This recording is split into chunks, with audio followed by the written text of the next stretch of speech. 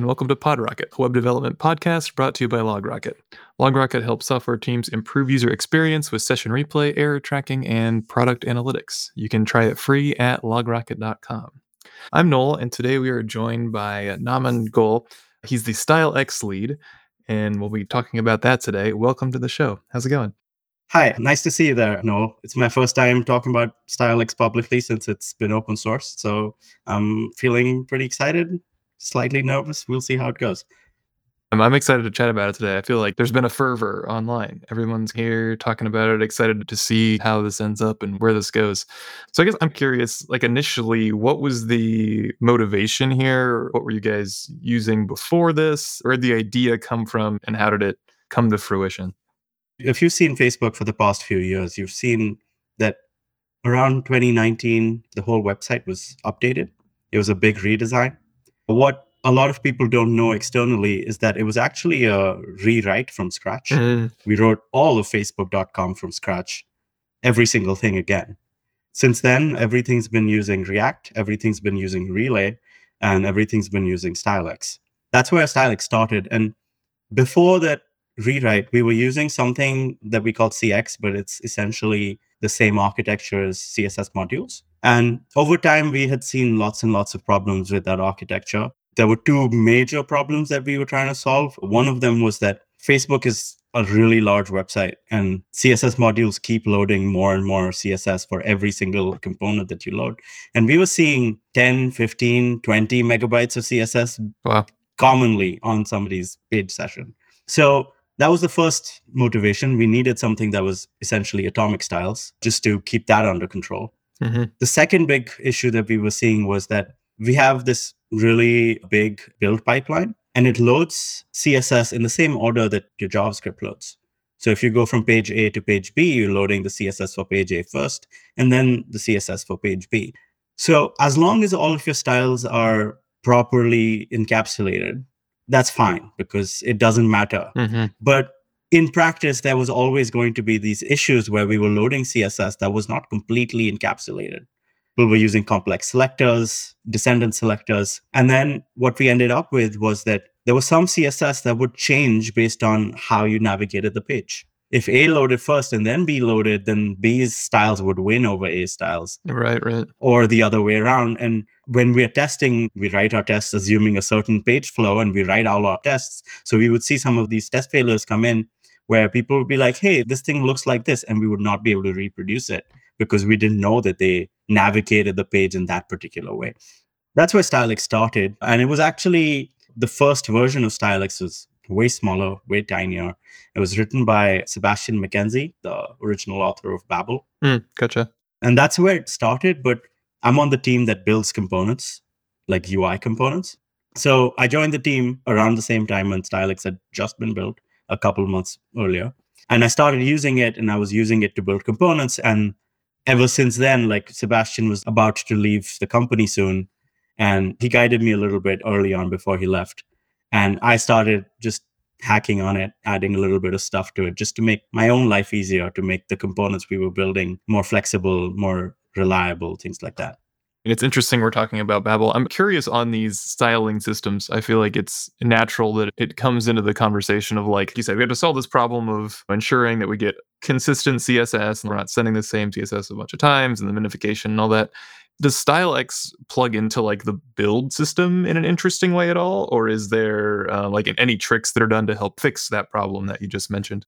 One way that StyleX is different from every other styling solution that I've seen so far is that it was built to plug into the bundler. And we don't use any of the bundlers internally. We have something very custom. So our integration's pretty hand-rolled, not something we could share with the general open source community anyway.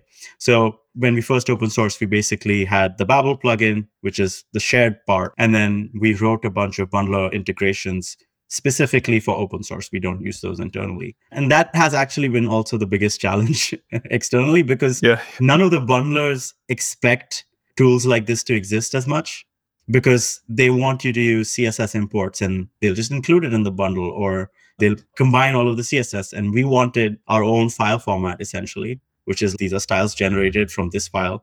And if there's any big challenge still ongoing today is better and better bundler integrations. We've pretty much gotten roll-up to down. Roll-up's pretty nice to write a plugin for. Webpack's a bit harder. But there's so many new bundlers. There's new bundlers coming out all the time. So that's always going to be a challenge. Essentially, what we're doing is not super hard to think about conceptually, which is we generate styles for every single file that are defined in that file. The class names are hashes of the styles. And then afterwards, we collect all the styles from all the files. We deduplicate all the styles because they're hashes, so they're going to be the same. And then we generate one single atomic style sheet. That's what we're optimizing for today. We haven't really seen any major issues with that approach, like of having a single atomic CSS file. But this is also what Tailwind is doing. This is what every atomic style thing that came out after Tailwind, Windy, CSS, anything else. They're mostly all generating a single CSS file. There's no real bundle splitting need at the moment. Mm-hmm. But if it turns out in the future that, hey, there's some situations where we want to do some bundle splitting, we could do that. It's just not something we have seen being a problem. I'm glad you brought up Tailwind because that was my next big line of questioning here is like, why would devs reach for StyleX when Tailwind exists? And, there's lots of questions about it, documentation, all that stuff. It's the incumbent. What advantages does StyleX have over something like Tailwind? There's more esoteric reasons, but I'll give you the biggest one, which is merging of styles. There's a very popular library with Tailwind called Tailwind Merge. And it essentially tries to provide the same capabilities that StyleX gives you out of the box, which is merge this class name from this other file with the class name in this component.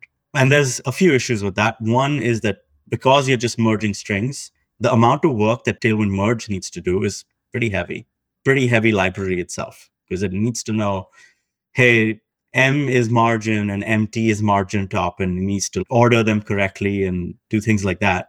So the amount of work it needs to do is pretty involved. The second big thing is, I would say this is the biggest unique value of StyleX today, is we found the smallest edge cases while merging styles, and we accounted for those. It's actually one of the reasons it took much longer than we expected. I actually feel pretty confident today that there is no edge case that we missed with merging styles. So that's the biggest one. So it's like, oh, what happens when you merge margin versus margin top, like longhand and shorthands? What happens when you merge media queries versus not media queries? And basically every other solution cuts a few corners there. So one corner that is pretty common is if your base component has a base style and a media query style, then you overwrite that with a new base style. The media query style remains. People are used to it, so it makes sense. But in practice, when you start using it, to give you an example, say you have a div that gets some margins on a base style and some different margins when you have a media query. Like say mobile, you get a smaller margins, and desktop, you get larger margins. And you want to take that component and just override its margins and remove them. You just want to say margin 0. If you just say margin 0 in every other solution today, you'll still get those margins at mobile or desktop, whichever media query you used. Mm-hmm. And as a user of a component, now you're on the hook to go look inside the component's definitions, see what media queries it's using, and then manually override those media queries. This is also just inefficient because you just want to say margin 0, but you're now applying 2 styles to just say margin 0. And so that's one of the things we changed this kind of late in the game, like, mid of last year, is in StyleX, you say margin 0, it means margin 0. It'll remove all margins, no matter what conditions those margins were applied in. And then the styles are written that way to reflect that expectation. That's a good example. Maybe to frame it for listeners, what does the interface look like? Because then the obvious question, again, if you haven't looked at this before, is like, what if I do only want to override the margins for not the media query? What if I only want to override the top level unmedia queried margins? How do I go about doing that? Yeah, there's 2 ways to do that. Of course, that's always a trade-off. And then with that trade-off, the solution is to use CSS variables. That's the easiest one. Any component can let you partially override margins. This component could be like, okay, the media query one should never change. But for the base one, we'll let you change it. And here's a CSS variable that we use for it. And as long as you change the value of that CSS variable, we could. And I'm saying CSS variable, but there's a API for CSS variables in StyleX. It would literally be like component.vars.color, and you just set that. Mm-hmm. So you don't have to look up names and things. Everything is a JavaScript reference. You import and use objects everywhere. And that was another very big goal that we had. We'll get to that later, I guess. Another way is you could just pass in regular props. And then we have dynamic styles capabilities where you can use a function instead of an object, which I guess what I need to explain is like how StyleX is written, which is essentially, it's very close to stylesheet.create from React Native. Gotcha. You write objects or styles. It's the most bare bones API. You don't have to learn anything new. You don't have to learn what the properties are called. It's the same thing as CSS. And then the only additional thing on top of that is that whenever you're using media queries or hover focus active, things like that, that goes inside of the value. So margin can be a string, which is, 20%. It can be a number, which is like 20 for 20 pixels, or it can be an object where it's an object where you say default these styles, hover these other styles. And that is probably the biggest difference from everything else that people are used to, which is we don't write media query and then margin inside of that. The values themselves are conditional. And that decision was made because that's how the merging works. So we want to set the right expectations that, hey, essentially all you're doing is merging objects, even though that's not what's entirely happening. There's a little more than that, but conceptually it's just merging objects. Yeah, it's easy to think about that way. Yeah. That's an interesting paradigm shift. Was there much of a decision that kind of went in that, or a back and forth? Because that does feel like a significant departure. Like if someone is, written a lot of CSS, if they're like a CSS person, that's probably not how their mind is really wired. If you're like a JavaScript person, that is probably how you think about things. And I'm sure for users, sometimes they're like, oh yeah, this is way easier for me to consider than like grouping rules by behavior instead of the inverse, grouping the attributes on a given thing in an object. Was that a tricky decision, or did you guys mull on that for a while? Yeah. This is probably one of the big things that kept us delayed. Some people may know I gave a talk like 2 years ago saying, hey, it'll be open source very soon. And it took 2 years. And this is probably something that we spent 3 months going back and forth on. There is value in just doing the things that people expect. And so we didn't just want to change it unless it made sense. And there's a few reasons. One of them is that what I just explained is that merging becomes much more reliable with this approach. It's like when you're setting something, this is what you expect. Then there's also the question of just principles. The principle that I came up with, because it's like when we came close to open sourcing, we wanted like clear reasons of why we're making decisions. And the goal of StyleX's API was basically, hey, what if you just use inline styles everywhere? Because that's exactly how merging works with inline styles. Like you can write margin top first, but then if you write margin 0 afterwards, the last style wins, as long as it's an inline style. And you can write margin top 5 times in a style string, and the last one wins. And so we wanted that same exact experience. That is part of what developers expect. And when we get into that, when you think about it in inline style terms, there are no media queries. There's no hover focus active. You are instead using JavaScript to conditionally set keys. Like you make conditionally set margin based on some JavaScript values. And so we're like, okay, you do that in inline styles. How do we just make that declarative? Like we take that experience, we put it into an object, make it declarative, but it's the same experience as inline styles. Maybe people that haven't worked in systems similar to this are probably thinking, wait, we don't like inline styles, right? We're always like trying to minimize the number of inline styles we have to write. Why do you think that mental model is a good one to project into this problem that StyleX is fixing? That mental model, it goes back to the original document idea that Christopher Shadow had shared, where CSS and JS comes from, which was, we don't write inline styles because it's a performance problem. And we tried, like there was a library called Radium many years ago, and it was literally using inline styles. And essentially the problem with inline styles is CSS is strings. And when you use inline styles, those strings have to be parsed over and over again, versus a CSS file can be parsed once and it's cached, and then you just look it up and it's much faster. We know that the organizational abilities of inline styles are great. That's what we want. Gotcha. But we want to solve the performance gap. And so that's why every single solution that's existed since then is doing various parts of that, even down to like CSS modules. CSS modules is inline to the component or inline to the file. So like these are the styles for this file, and then scoped. And inline styles is the maximum scoping, is like these are the styles for this element. And Tailwind is inline styles. It's just a different API around inline styles as well. It's like, hey, these are the styles inline on that thing. You just don't get the other abilities where, hey, if you write margin top 5 and margin top 10 in Tailwind, like you don't know which one will win because it's just a string. It's just class names. It's not really a build pipeline. And since we are a build pipeline, we can solve those problems. Kind of way to think about it and frame it. Like anytime you're writing like scoped styles like this, like we all want to write in our component framework of choice. It's like, well, we're kind of doing the same thing. You're leaning on the same impulse that someone is when they want to just write an inline style, right? Like it's not a dissimilar pattern. But if you have that build step in there to help minimize and optimize, it's like probably not a bad way to think about it. I guess that kind of segues me nicely.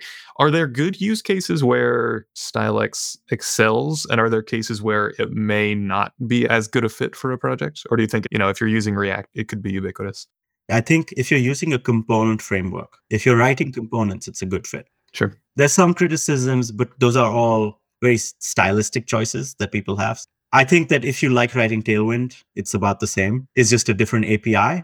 And we can touch on that later, but I'm actually working on some Babel plugins that will just let you write Tailwind if you want. Oh, cool. Because it doesn't matter. But where it does not make sense is the same place Tailwind doesn't make sense, which is you have arbitrary HTML.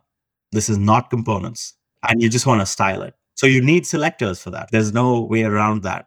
Right. Maybe you need descended selectors. Maybe you need just random element selectors. Just use a regular CSS file for that. In fact, we've gone out of our way to not add any features to just replicate what CSS files are good for. There is no way to define global styles with StyleX. You define global styles in a CSS file. Sure. And the same will be true for, hey, if you're using like a rich text editor or something, which doesn't let you pass in class names, just put it in the CSS file. It's okay. Yeah, cool.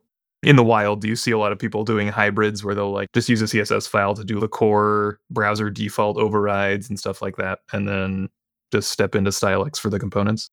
Yeah, and because of the extreme encapsulation that StyleX does, it's completely safe to combine it with other CSS as long as you're not applying the same styles on the same element, because then you're introducing some amount of ambiguity in which styles will win. But as long as like some components are StyleX and other components are something else, it's fine. It's easy to transition that way. Yeah, and one would have that problem really with any solution if you're combining two patterns of styling. Like that's going to be a problem. Yeah, and that's the main problem with CSS in general that people run into is even if you have one system, if you just have a CSS file, you might run into conflicts. And we want to remove all conflicts. So I make sure that I call out that you don't want to merge things, because as soon as you start merging StyleX with other styles, we can't guarantee that there won't be conflicts at that point. So you've mentioned that you're pretty confident now that like all of the edge cases have been handled through this merging system and like some of the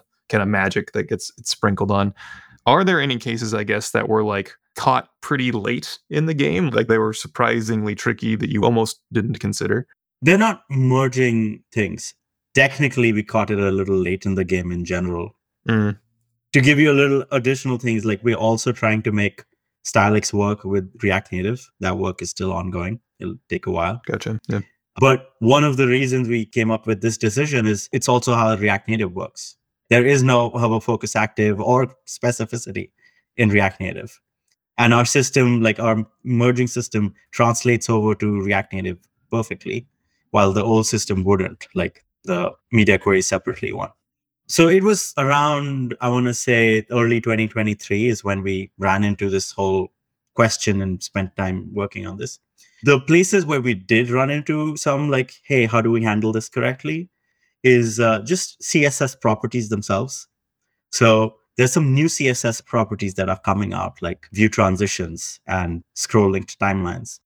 And they have these properties where instead of using the variable with a var function call around it, you just use it directly, because you're not reading the value, you're setting the value. You might say view transition name and it's dash whatever.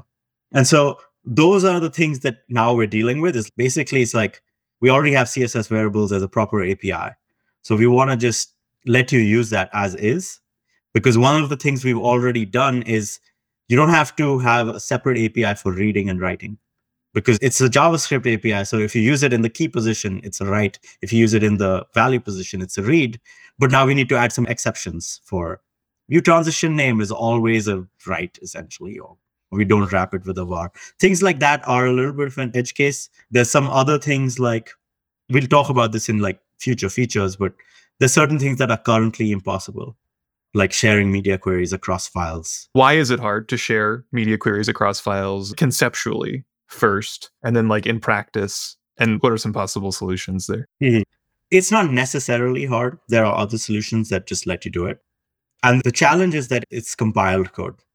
Every time you write StyleX.create, it's essentially a macro. Everything that goes inside of it is compiled away. And everything inside of that needs to be known statically. So during compile time, we need to know what's going inside of that function call. And other solutions will let you use values across files, across module boundaries. That is a decision we made early on, partially because we need to, use StyleX for Facebook.com. Every single compiled result of a file is very cacheable. Our compiling is limited to a single file. We do not go resolve other files arbitrarily. We added an exception specifically for CSS variables, and we did that by making a new file extension of .stylex.ts.js. And we added specific rules where we don't actually go read that file at compile time. We just figure out what you're importing, what names you're importing, and then we regenerate the same variable names on the side where you read. And that way, it's impossible for the caching to ever break. Because if you change what you're exporting, you would be forced to change what you're importing as well, just because the names are different. And if you're using the same names as before, we don't need to change it. It's fine. It'll continue to work. So essentially, the requirement is like caching. We didn't want to break caching. And that's why if the shared media queries are in a different file, there's no easy way for us to share them right now. But we have solutions for that later on. So essentially, so far, we've only used real CSS. We've only used real CSS features like CSS variables and selectors, CSS layers optionally.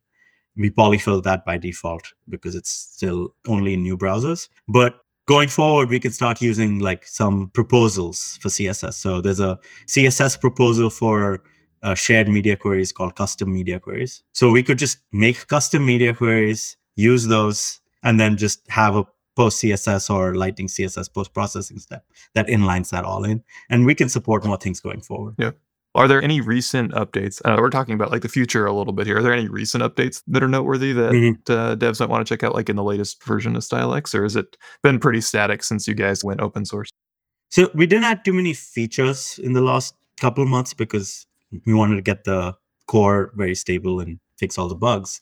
But there's some like quality of life improvements that people might want to know about. So the second release since open source, which is 0.4.1, we made some changes to the runtime. So we tried not have a runtime at all. If your styles are local to files, we compile everything away. Even conditional styles, even merge styles, it doesn't matter. If everything is local to the same file, we'll pre-process everything. There'll be no runtime cost. But if you're passing styles across file boundaries and you're merging them, again, because we're doing caching for everything, we do merge these objects at runtime. And that runtime is very fast. It's using something called StyleQ. It's also used in React Native Web. But it was a little bit larger than it needed to be. And it just had some stuff that you don't really need in a compiled version of StyleX. So 0.4, we like refactored that code and the runtime went down by 50%. And I had put up a chart like just comparing the old like StyleX 0.3, StyleX 0.4, and Tailwind Merge.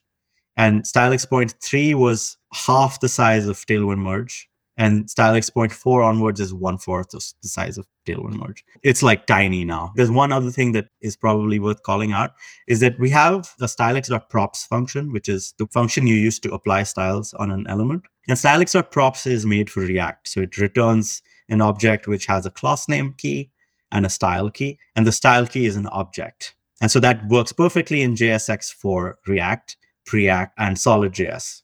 Solid.js supports both class and class name, so it works. But then we were like using it with Quick, and then they use class, not class name, and try to make it work with Svelte, and they use class, not class name. So I just added a new function called StyleX.attrs, like attributes. And it's exactly the same thing as StyleX.props, but it returns class and style as a string. Ah, gotcha. So if you're using it with other frameworks, okay, just use StyleX.attrs instead of props, and you're good to go. Other than that, on more quality of life improvements, we added another ESLint plugin. This was actually done by the community that will sort styles. It's a stylistic thing in StyleX. You don't need to sort your styles in any specific way because the last thing will win. But there are some cases where you might put margin top first and then margin later. And then that margin will override the margin top that came first. And you may or may not expect that. So if we just sort everything, it might give you more consistent styling or just the way everything is organized. And we added the ability to configure alias. So Next.js, everybody is using these like custom aliases now. We didn't support that earlier, and now we do, but you have to configure it. You mentioned briefly like some of the discrepancies between JavaScript frameworks, front-end frameworks there. Mm-hmm. Is there anything else that StyleX has to do to ensure compatibility? What front-end frameworks are you targeting? Or do you have a specific subset in mind? And are there frequently cases like this where there is some special consideration for like given subsets of those frameworks? Yeah. So essentially, the frameworks we are targeting are component frameworks. So this obviously removes things like WordPress and stuff like that. So it's component framework specifically where you write your markup in a JavaScript file. So that might be JSX, that might be a template string. That's okay. And it might be like Vue or Svelte files, which you may not think as JavaScript files, but they are just a custom format that compiles into a JavaScript file. So that's okay.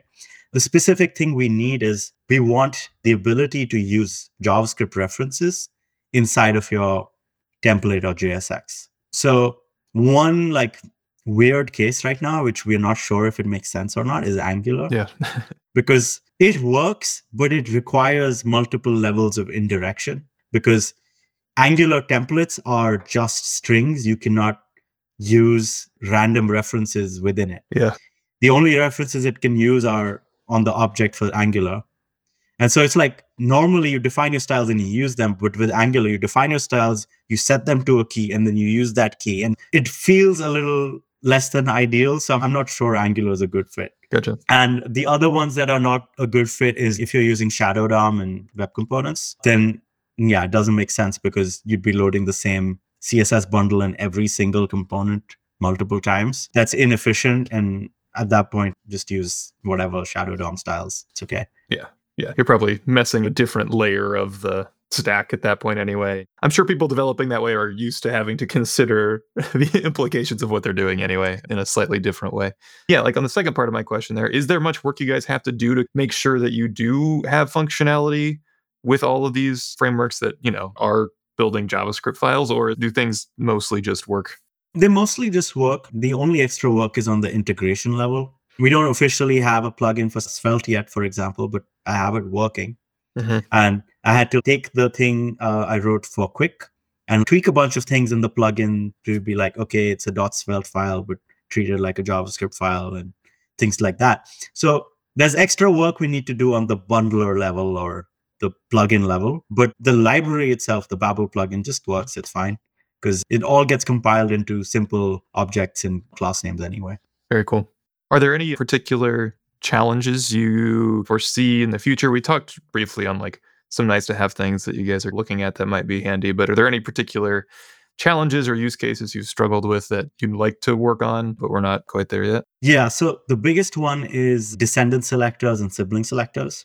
Mm-hmm. So like, I want to reiterate that I don't think they should be used in like the majority of use cases that people use them for. Yeah. But there are some places where it is better. If your only alternative is used to use lots of JavaScript to do it, then it's probably better to just use CSS, if not other downsides, which would be a big rabbit hole, so I won't get into that. But there's some places where it makes sense, and we know how we'll do it, like from a conceptual point of view. We know how it'll work. Mm-hmm. But the API has been difficult to, lock down. Yeah. We're not sure what it should look like. We also want to avoid the pitfalls that other libraries ran into.